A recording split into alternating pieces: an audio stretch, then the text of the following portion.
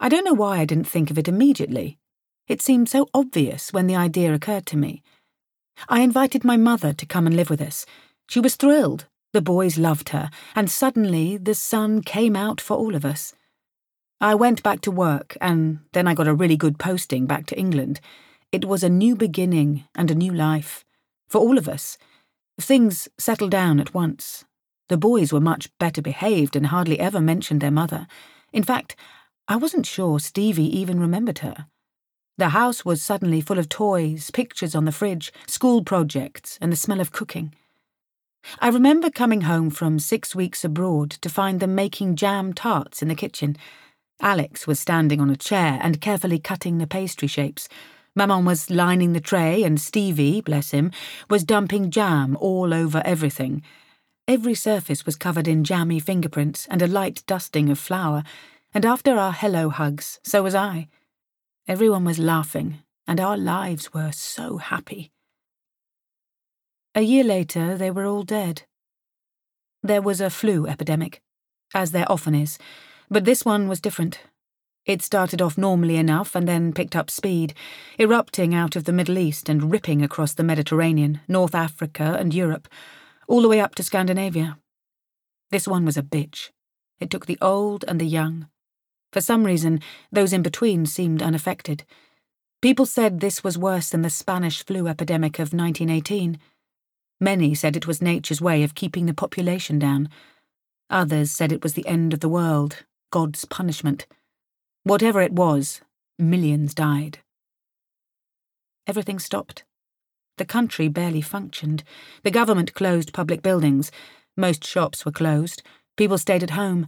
There was almost no travel, certainly no air travel. Those on the streets wore masks and hurried by without catching anyone's eye or speaking. Friends ignored friends. A curfew was imposed. And then one day, Maman said she would have an early night.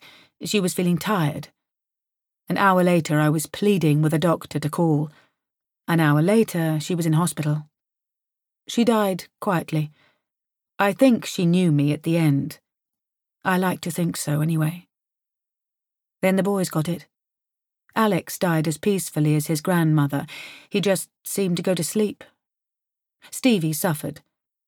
There was nothing I could do for him. There was nothing anyone could do for him. I donated armfuls of blood because there was talk of some sort of vaccine. It didn't always work, they said, so don't get your hopes up, but I'd have given anything, and everything.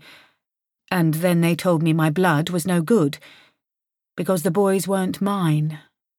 They didn't even have the same father. I buried them all on the same day. There was only me at the ceremony.